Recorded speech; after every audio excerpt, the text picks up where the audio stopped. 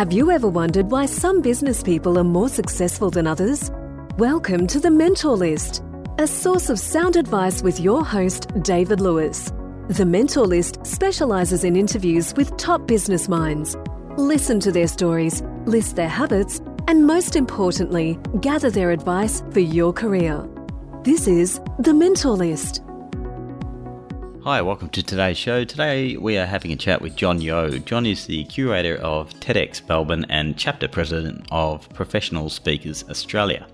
Whether an audience of 1 or 1,000, we need to be able to quickly and effectively build rapport. John helps execs and brands design a meaningful and compelling brand story that connects and engages audiences. I hope you enjoy today's conversation with John Yeo. John Yeo, welcome to The Mentor List today.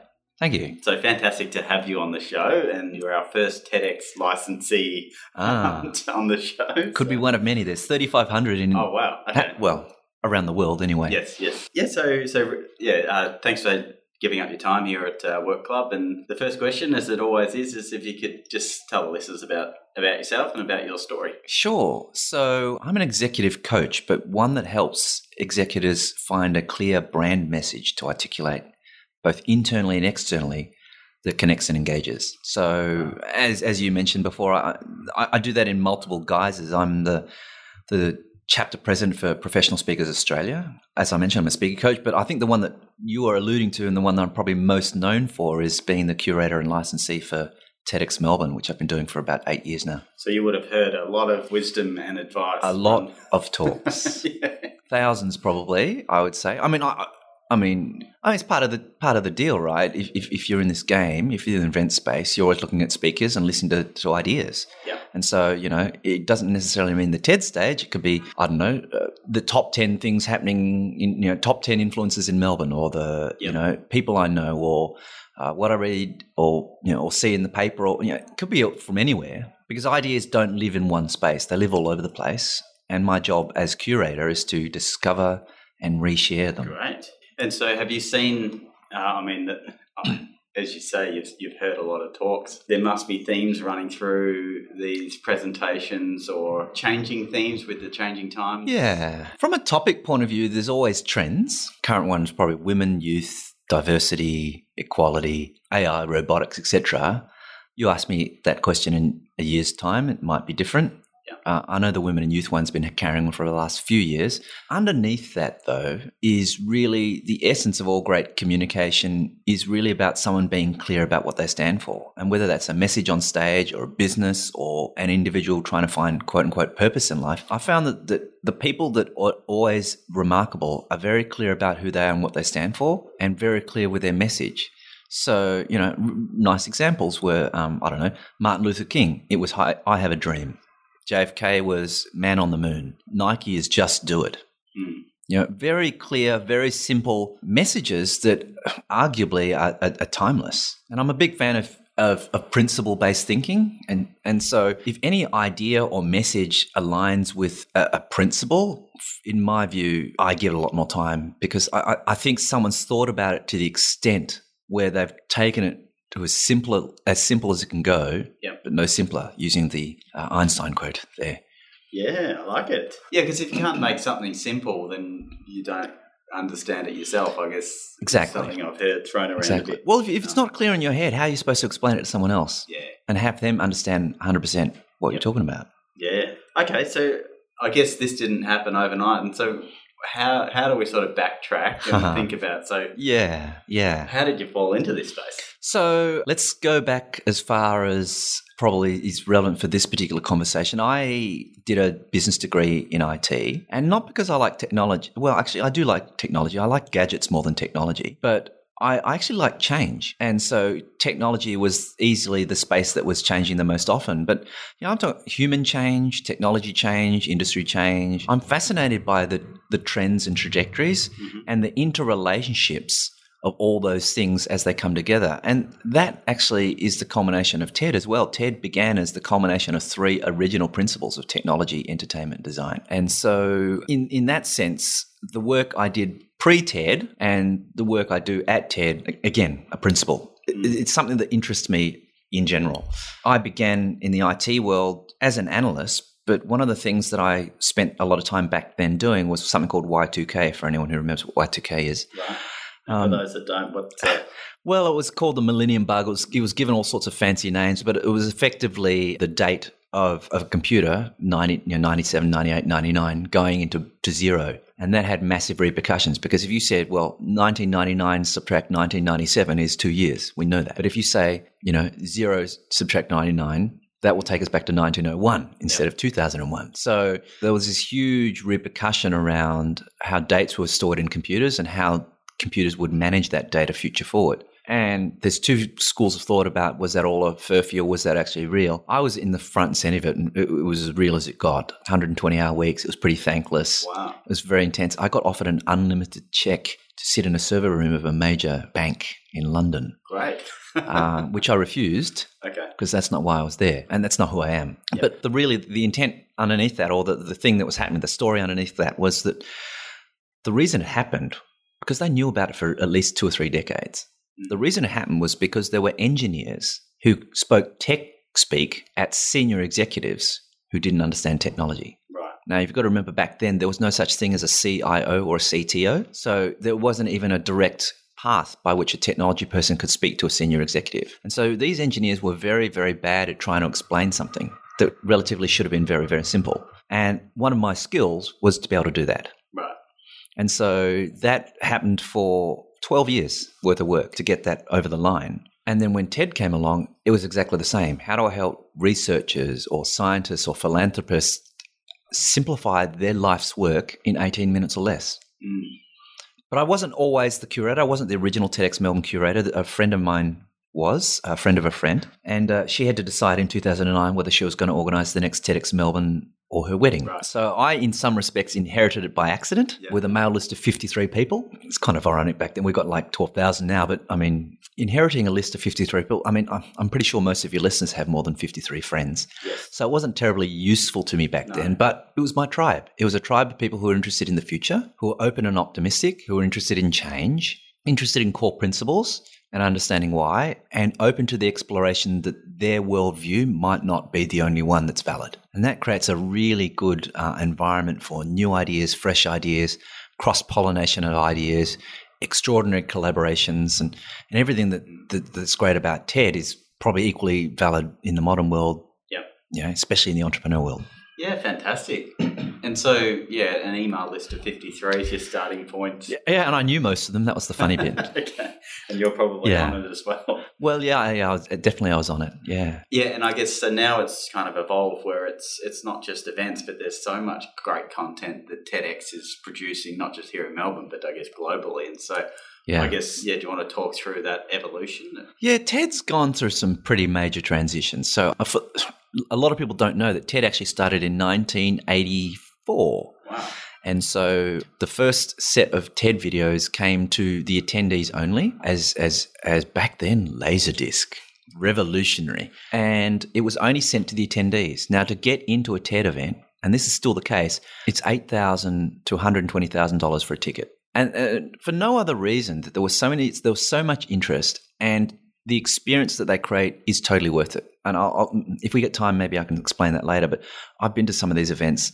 They are like no other event you'll ever go to. If you have achieved one thing in your life, is see if you can qualify, because you have to qualify to go to a TED event, and see the extraordinary brain power and ideas and camaraderie that's in that room. It's a space like no other. So it stands to reason that extraordinary content would come out of that.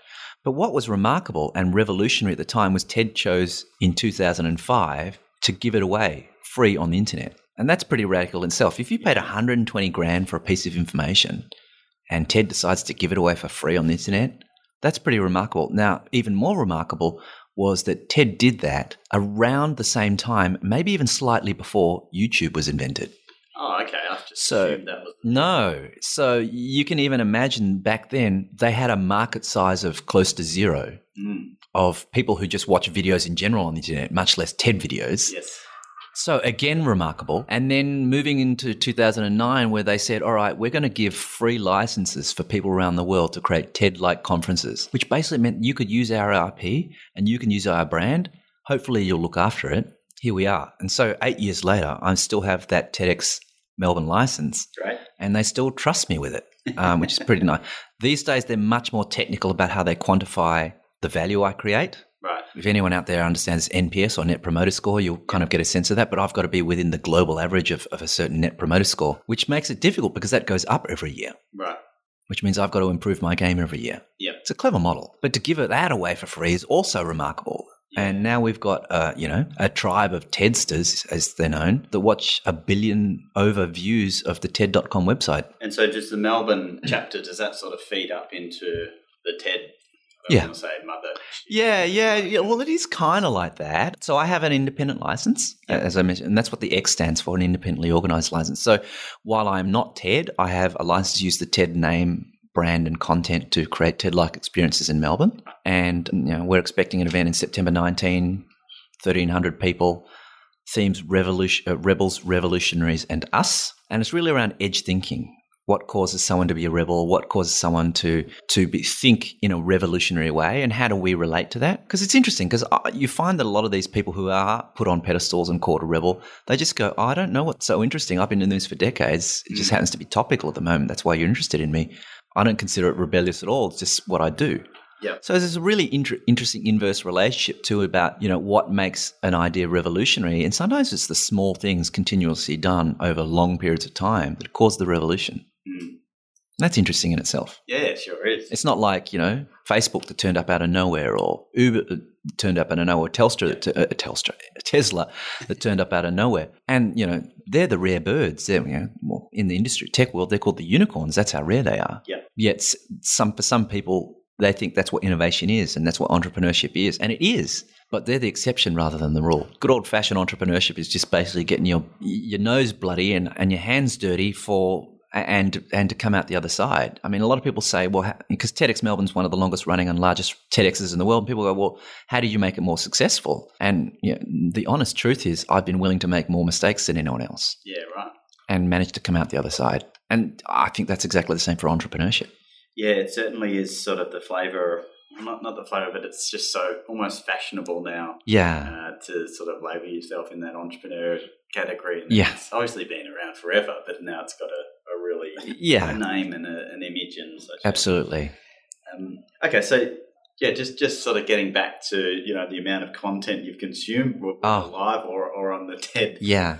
But I mean, was there sort of one talk where you've picked up some advice which maybe you could share with the listeners, or even if it's advice that you've received yourself? Yeah. Look, sometimes it's one piece of information that hits you between the eyes and goes, wow. Like I said, they're kind of like the unicorns. They're not that common.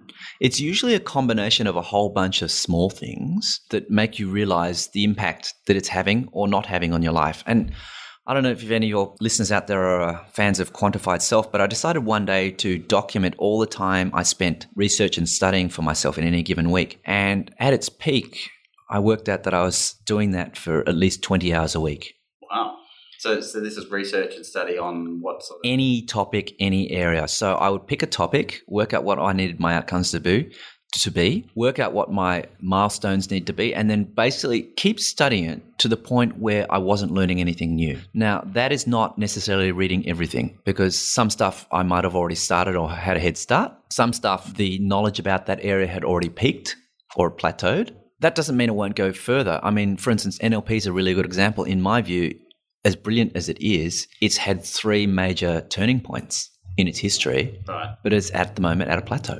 Great tool, but that's as much as I can research on that topic without saying there's nothing radical or fresh in there happening at the moment. But I find that every 3 to 5 years something happens in NLP, so I'll go back. So you've just got to find out the rhythm or patterns of any given area of knowledge that you want to study and understand how it changes. IT will change pretty much every 6 months. Biology, well, the core biology won't change at all because humans have been the same for tens of thousands of years, but our understanding of that core biology is accelerating. So, it might be every 5 to 10 years, it might go to 5 years, it might go to 2.5 years, it might go to every 12 months. It might be some sort of epiphany that turns out. And understanding the rhythm of things is actually more important. And it's ironic because I was actually thinking about this the other day, but it's one of the principles of physics is for any given atom to understand what it's doing, you need to know where it starts and which direction it's going. And if you don't understand those two principles, you can't understand anything else about that piece of that atom. Yeah, makes sense. It's a Cartesian plan type thing.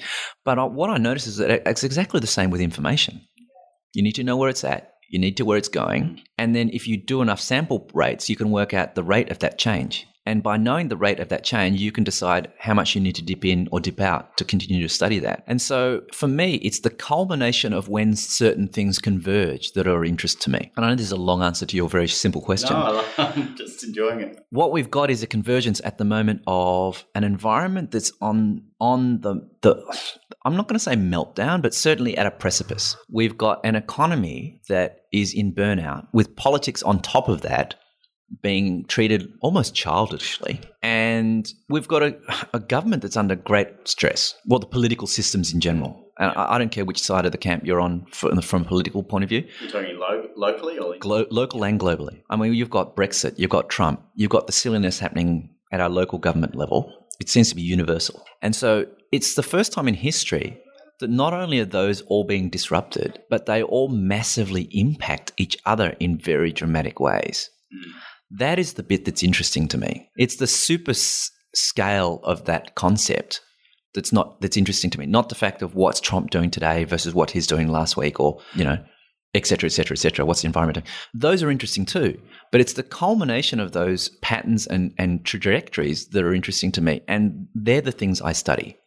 They're the things that are most interesting to me, because I think you have a better chance of predicting the probability of the future and the rate of change if you understand the core principles that are affecting the environment. And I'm not using the environmental sense of environment. I'm talking about political environment, economic environment, environmental environment, and how they interact with each other, where you can kind of see where things are going. But to answer your question, are there any nuggets out of that? I used to treat all change the same. And then someone quoted, I think it was Buckminster Fuller, he said there's only two types of change: a cyclical change and structural change. Cyclical change is kind of like the weather. You know it's going to come back. And a lot of people panic when they see cyclical change, when it's just, it'll come back.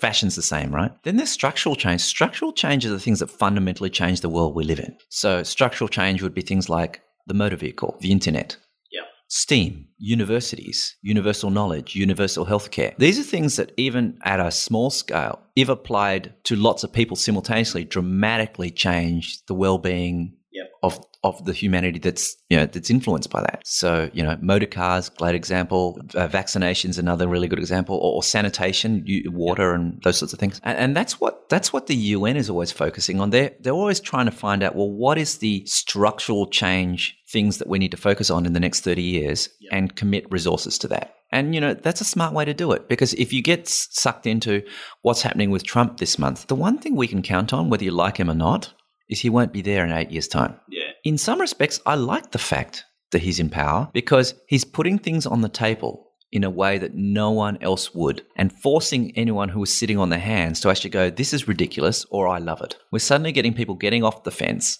and deciding what they really believe in. Yep. Good, vigorous conversation is the domain of any great idea. And so coming back to TED, if you think about great ideas, TED is the modern day renaissance of what would be the bohemian days back then, where there used to be those cafes and coffee shops where all the intellectual glitterati, or whatever word they used back then, all came together and talked about their ideas together.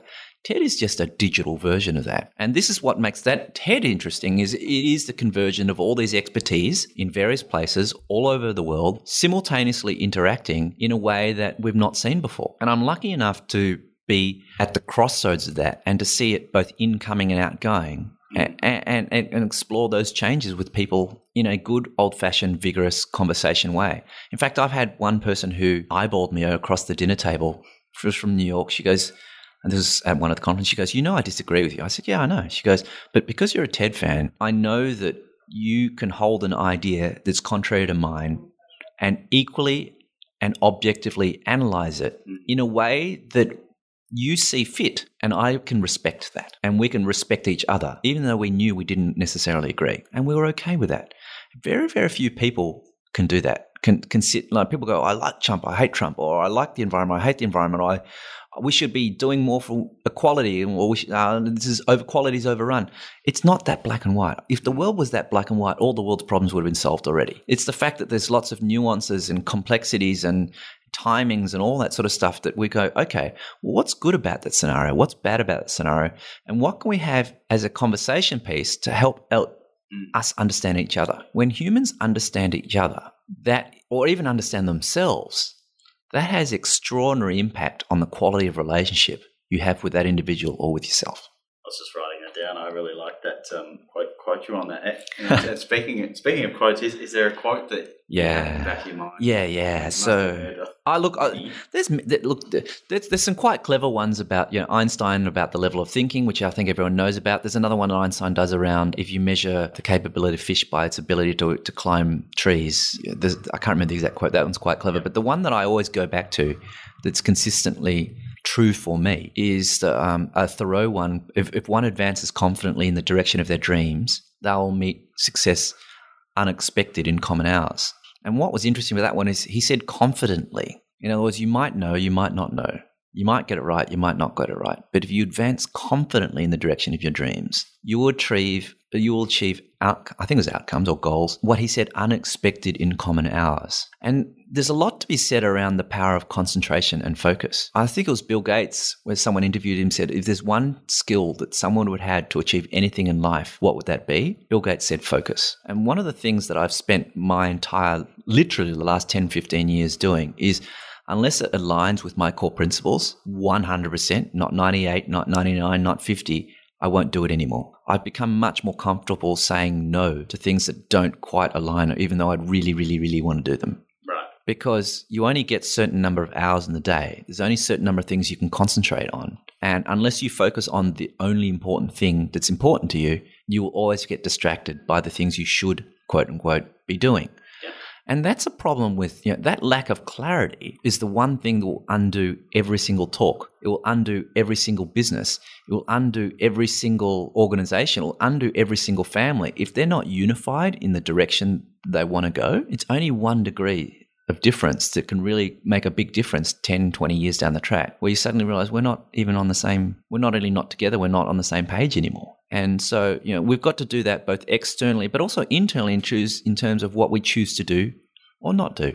And then I think it was, I can't remember his name now, grey-haired old guy, which is usually what happens. It'll come to me. But coming back to clarity is so important in terms of who you are, what you stand for, where you spend your time, who your friends are, how quickly you get to where you're going to go. Everything else must be secondary. Yeah. Could we work this into, because it's obviously something that you're continually working at. Yeah. Therefore, I'm sort of picking up might be some habits that support, I guess, either getting that clarity or maintaining. Do you want to maybe talk through? Clarity is probably, it's the easiest thing to say and quite possibly the hardest thing to do. Some people call it flow. Some people call it Zen. There's a whole bunch, some people call it mindfulness. There's a whole bunch of words, but essentially it comes down to how do you find your stillness, or how do you find what lights you up and stay with that? Deepak Chopra actually had a really nice sort of analogy for that. He said, if you are in the middle of the ocean, you can't see land, and all you can see is 30, 40-foot waves, huge waves, you're in a storm. And let's say on the other side of that wave, someone dropped the Empire State Building. Would you necessarily notice that wave? And he said, take another example. If that ocean was like glass, still as, and someone dropped the Empire State Building in it, would you notice? The answer is, of course you would. So it's actually the stillness that creates the clarity. And I'm not saying, that any of those states require you to sit on the mountain and meditate for the rest of your life. Some people get into flow playing sport or playing music or playing with their pet or their kids. Some people get into flow by dancing or singing, playing music. There's a whole bunch of ways to find that flow. But when you get into that flow, you are 100% present. And when you're 100% present, it is 100% clear about what's important to you and what isn't, and what brings you joy and what doesn't. But also at that point, it's a great opportunity to reflect, because when you reflect in that state, it's actually really, really clear to understand what's important now and what isn't. It doesn't mean it won't be important tomorrow or the next day, but what's important now. If you do what's the most important thing now for the rest of your life, that's where you get achieving outcomes in uncommon hours, because you're singularly focused on getting the most important thing done first. I think it was Washington who used to have I don't know the word he used, but he used to have these intense hours where he'd pick, say, a day, and he would only focus on the most important project that he could think of and spend his entire day doing that, and then spend the rest of his time executing on that. Right. So the habit, I guess I'm talking about there, is have a practice of finding stillness if you can, finding clarity about that one thing, create time for that intense hours. So for me, it's 3 hours on a Monday afternoon, and about 95% of the time I hit that. And so this is 3 hours of One, I focus on the most important project that Right, week or okay. month or year. Yeah, so dedicating time solely to that. Okay. Yeah, not get distracted. So phone goes off, internet goes off, all that sort of stuff. I'm an analog type of guy. I like to smash it out on paper. So, what's happening in the big chip? What does that look like? What are the components? What is the order? What do I need to achieve that? Do I have all the resources? Do I have the time? Is the timing now to do that? Is the timing later? Who else can help me with this? Because I might not have all the skills or resources. What do I need to know? What don't I know? I just break it all down and then put it all into a schedule so I know that when I get up in the morning, I haven't done this one thing. I'm going to spend my intense hours just doing that one thing. And you can even go more granular than that. Well, it seems like it's working for you. So. Well, it's building the practice of habit, or building the habit of practice even, Yep. of doing that one thing over and over again to the best, absolute best of your ability every single week or every single day or every single moment if you can do it. Great. And so thanks for sharing that habit. The other thing I wanted to ask you is just if there's a book that you'd recommend. Sure. There's lots of great books for lots of different reasons. The one probably for your audience that I can think of is The Business Model Generation by, I'm going to say his name wrong, it's some Scandinavian name. I think it's Oosterwolder. Please forgive me for the pronunciation. Business Model Generation. It's an excellent book that allows you to really clarify what your business is about, what you stand for, who your target audience is, what's important to them, how do you ultimately serve them, and how do you do it in the best possible way. Great. Super, super valuable from that point of view. But I mean, there's lots of different books for lots of different reasons. But that one's resonated. Well, that's the current one, I guess. If I was to put my entrepreneur hat, that would definitely be the book. Yeah, no, fantastic. Yeah, I'll make sure I link to that up on the mentalist.com.au. And yeah, just before we sort of wrap up, I wanted to talk about your upcoming TEDx event here in Melbourne. So maybe you can, I'm certainly sure the listeners will be interested in TEDx Melbourne. And I look forward to seeing you there. So obviously TEDxmelbourne.com is where all the information goes into the speakers and times and dates and all that sort of stuff. But I mean, some of the topics or themes we're exploring are things like, what is it to be in the mind of a rebel? How do they think differently from us? What is it to be in the mind of a revolutionary? What causes them to do revolutionary things? It's surprising what you'd hear from that. Things like the usual topical things, what's happening in AI and robotics, and how's that impacting things like anything that's highly logical or highly repetitive, so law, finance, bits of medical, and how that's going to dramatically force us not only to reshape how we live and work, but how we consider ourselves as human beings. Right. Wow. Because if a computer can automate all the logical stuff, the only thing that computers can't do is all the creative, courageous, fantastical stuff. So accounting's not it's not the best profession. Well, not in its current form. I mean, look, it will still require a human to do the decision making, but it won't require the human to enter the data or do the math, which we already see the beginnings of anyway. But to a greater extent. Someone told me something, and I can't remember the exact data, so don't directly quote me on this, but they said that kids in grade 3, I think it was, by the time they graduate and get their first job, all of them will be using a decision-making robot. Wow. So decision-making support, some way, shape or form. Yep. In many respects, we do that to a degree already. Your GPS is that. Yeah. Siri is that. True. They picked the best path. Yeah. I hadn't thought of it in that context. It's just it'll be universal. Mm-hmm. What are some of the topics?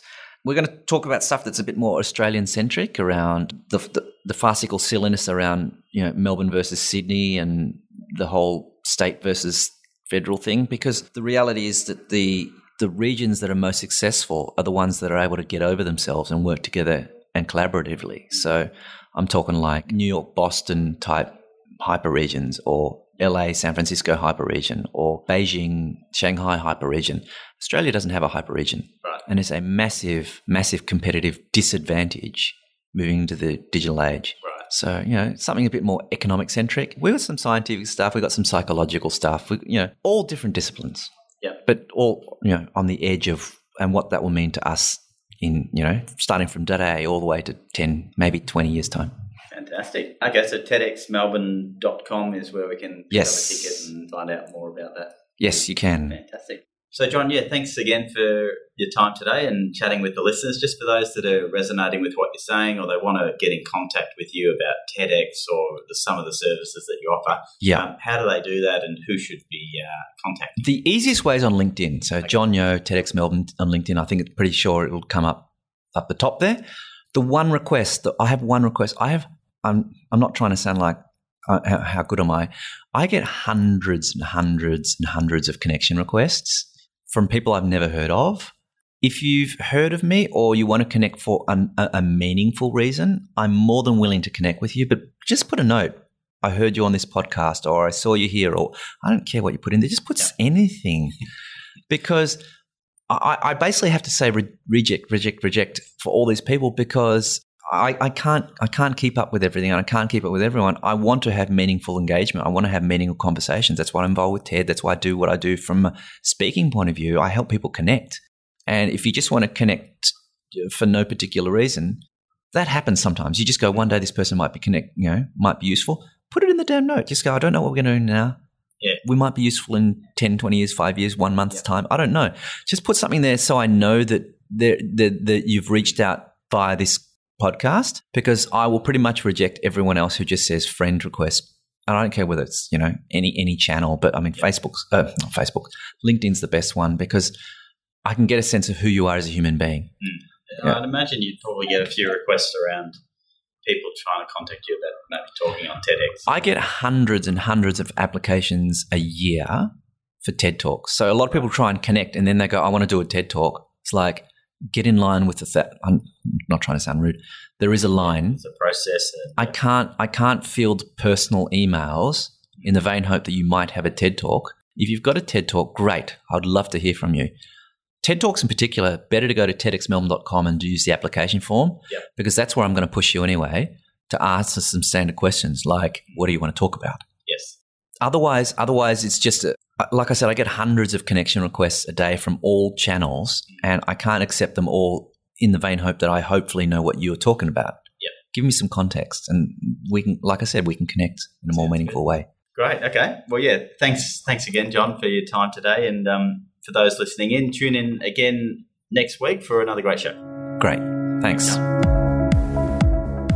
Thank you for listening to The Mentor List with your host, David Lewis. If you like what you're hearing on The Mentor List, the best way to support the show is to just take a few seconds to leave a rating and/or comment over on iTunes. You can also find further information about this show and links to further episodes at mentorlist.com.au. Until next time, this is The Mentor List.